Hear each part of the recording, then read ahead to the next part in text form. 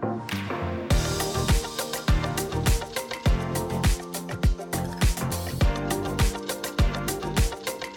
going to be a good one, guys.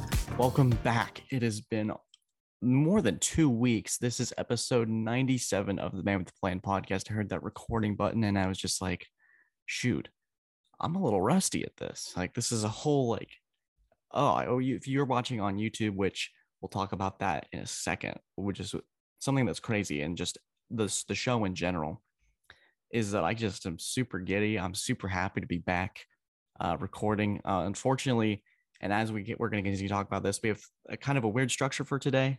And so if you've been watching the show, if you've been sticking around for the last 2 weeks wondering where the heck I've been, I will explain all of that very shortly. But before we do that, we are on YouTube, Apple Podcasts, Spotify, iHeartRadio, Samsung Podcasts, wherever you're getting your podcast, whether you're watching on YouTube for the show or you're listening in the car heading to work or heading to maybe dinner with a friend or something like that. Subscribe, let everybody know about the show. Maybe let that dinner friend know, hey, I was listening to this podcast. Maybe you want to check it out. We are nearing 10,000 listeners, guys. The momentum's been insane. And let's just start with that. How we're going to structure this today is kind of similar to when I got sick to start the summer. It's going to be a very much where the heck I've been type thing, explain some things, what our plans are for the rest of the summer. And then we're going to talk about my experience at ACC Media Day, covering that for my new job at ClemsonSportsNews.com, which you should definitely check out.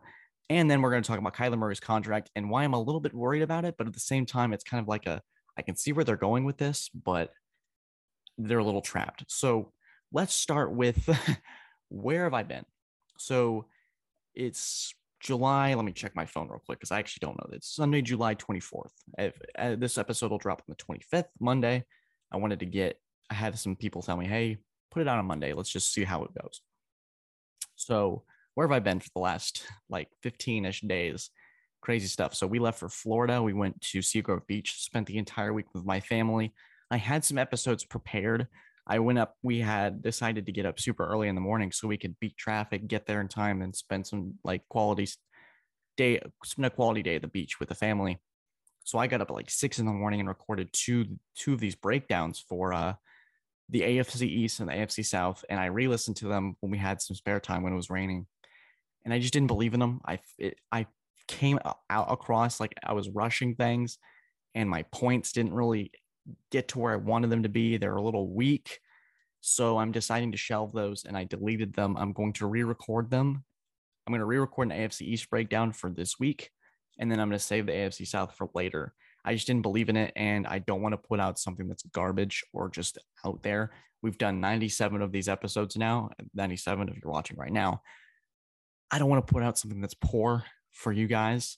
So there's that update. And then last week has just been a complete whirlwind. If you've been following me on social media, you've seen that I've been at ACC Media Day, Clemson Media Day, covering stuff, really taking what we've been building these last couple of years, almost 2 years now. We're fastly approaching that and kind of putting that out there, putting my foot in the door. You guys have been fantastic.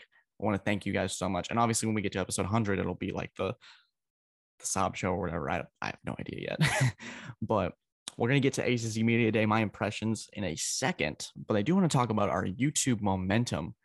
And I just want to thank you guys that I haven't touched the show in 2 weeks and you guys have been killing it watching certain episodes and just subscribing. We've gained 14 or I think 16 now new subscribers in the last 2 weeks. I know that doesn't sound like a ton, but for how we're spread out, it's crazy. It's insane. It just means the world to me that you guys are constantly supporting the show and we're kind of back in the swing of things.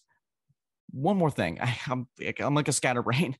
Tuesday, I'm going to be having surgery and I'm going to be out for the count for a while, but I do have that AFC East episode planned for that specific reason. So tomorrow I will be busy doing that and kind of reevaluating my notes and seeing where I stand. I think my placement is going to be the same. I'm just going to take a different approach to it. So that'll be that. So don't worry. We're back in air quotes, but super exciting stuff. Let's talk about my experience at ACC Media Day, what teams really impressed me, and obviously you guys want to hear about Clemson for sure, but what impressed me, my experience, and much more. Thank you guys. All right, let's talk about ACC Media Day. So if you guys don't know, they have this stuff preseason kickoff to get people excited. They bring the coaches and they bring players. So they do it at the SEC. So you probably saw clips of Saban talking in like a hotel. Probably saw Kirby Smart, who just got a recent extension, which congratulations to him.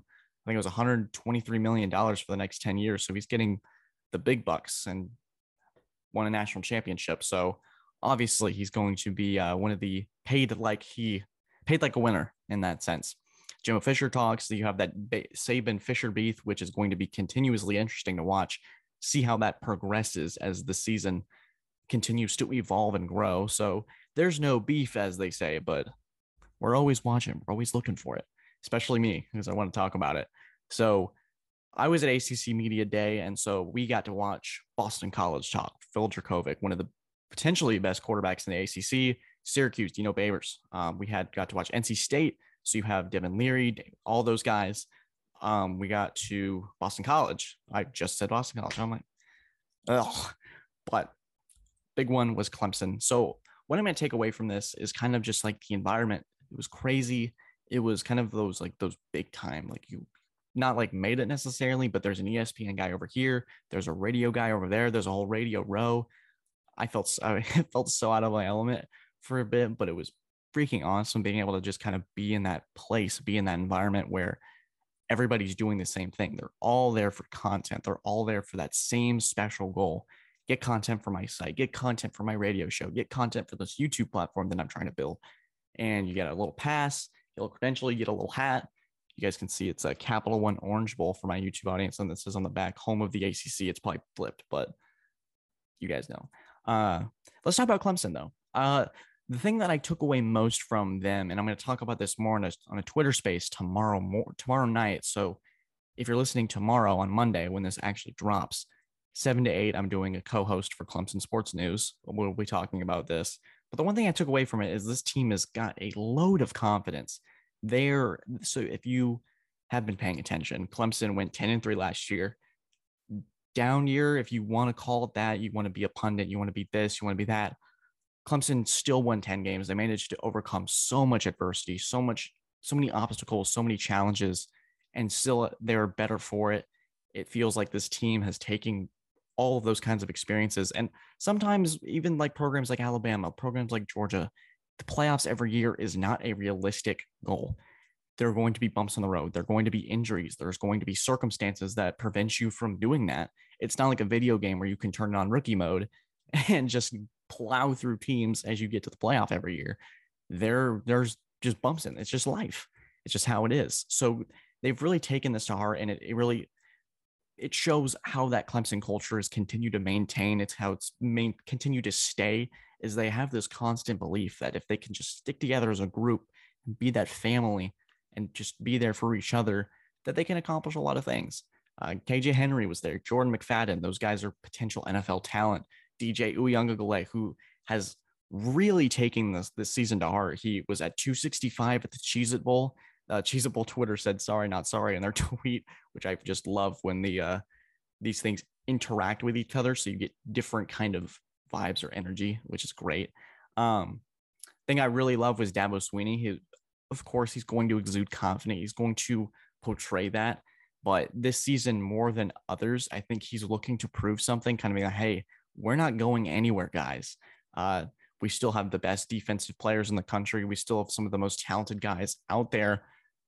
We had a lot of injuries. We couldn't find that continuity. They've got that now, starting off on the right foot. This team is confident and this team is rolling. I'm excited to see what they do. And they start their first 3 games, Georgia Tech, Furman, Louisiana Tech. They're going to be able to figure out those bumps and those kinks in the offense and the defense and really be able to put together something that they can be proud of and move towards that conference play when they start to play teams like Wake Forest. Revenge game against NC State for all you Clemson fans. If you're an NC State fan watching this, you're like, hey, we got this. We finally got over that hump with Clemson. But don't be, I'm going to say, I was able to kind of grasp what NC State's doing. They are confident too. Everyone at that podium just was like, hey, we know what we are. This ACC is best it's ever been. Let's go to it. Let's roll with it. And it's exciting. It's exciting to see that conference that's always had this stigma it's not as strong as the SEC or not as strong as Big Ten. Say, hey, we can play with the best of the best, and we know it too, which is great to see.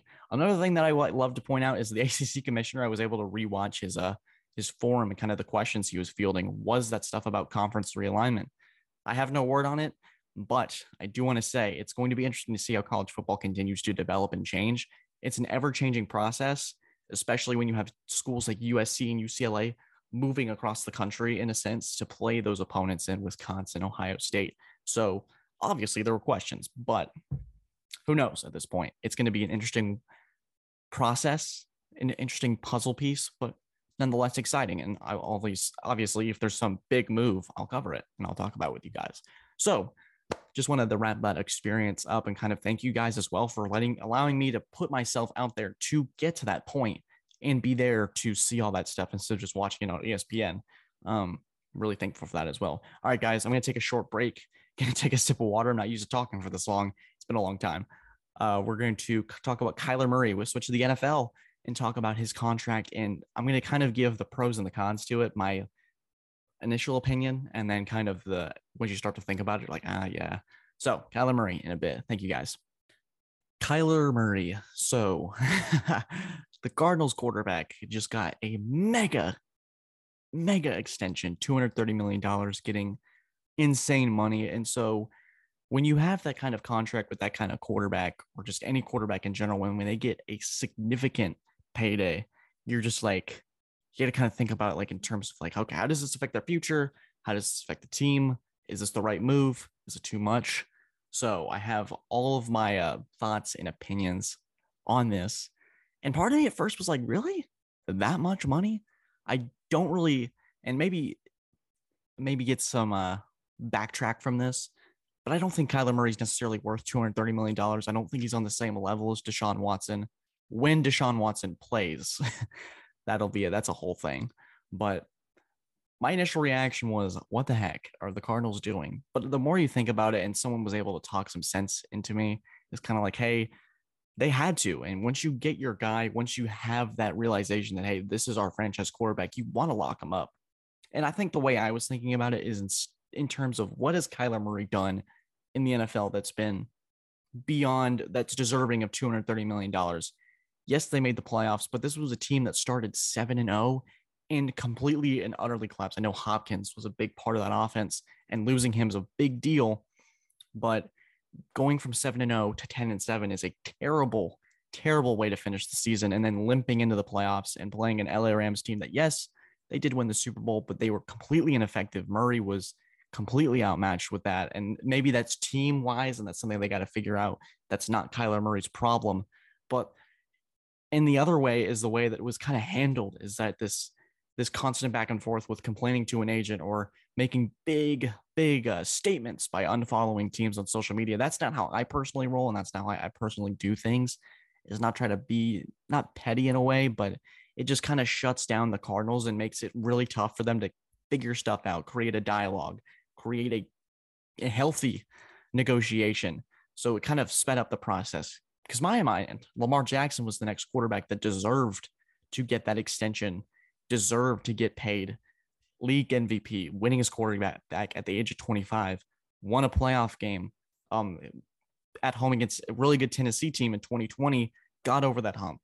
Josh Allen recently got paid a year ago, took his team to the AFC Championship game, won the AFC East, 35 touchdown passes, over 4,500 yards in 2020, and then he was able to back that up in 2021, beating the Patriots, which is a big deal for Buffalo, win the AFC East again, going to toe-to-toe with Patrick Mahomes in Kansas City, arguably a coin toss away from an AFC Championship game. Those quarterbacks, in my mind, are deserving of those kind of contracts, not a quarterback that whines and complains.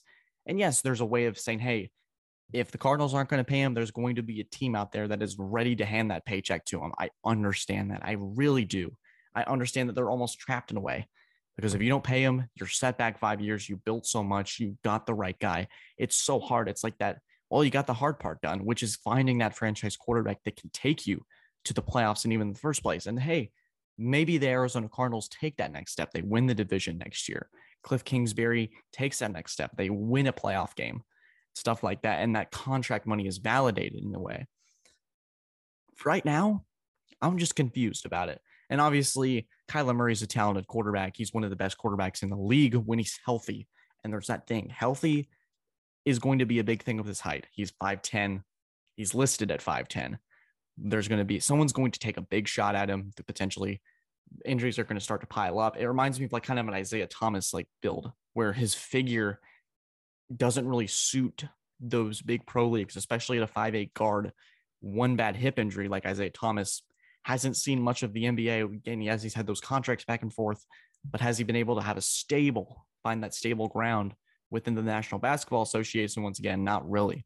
So I'm worried for that.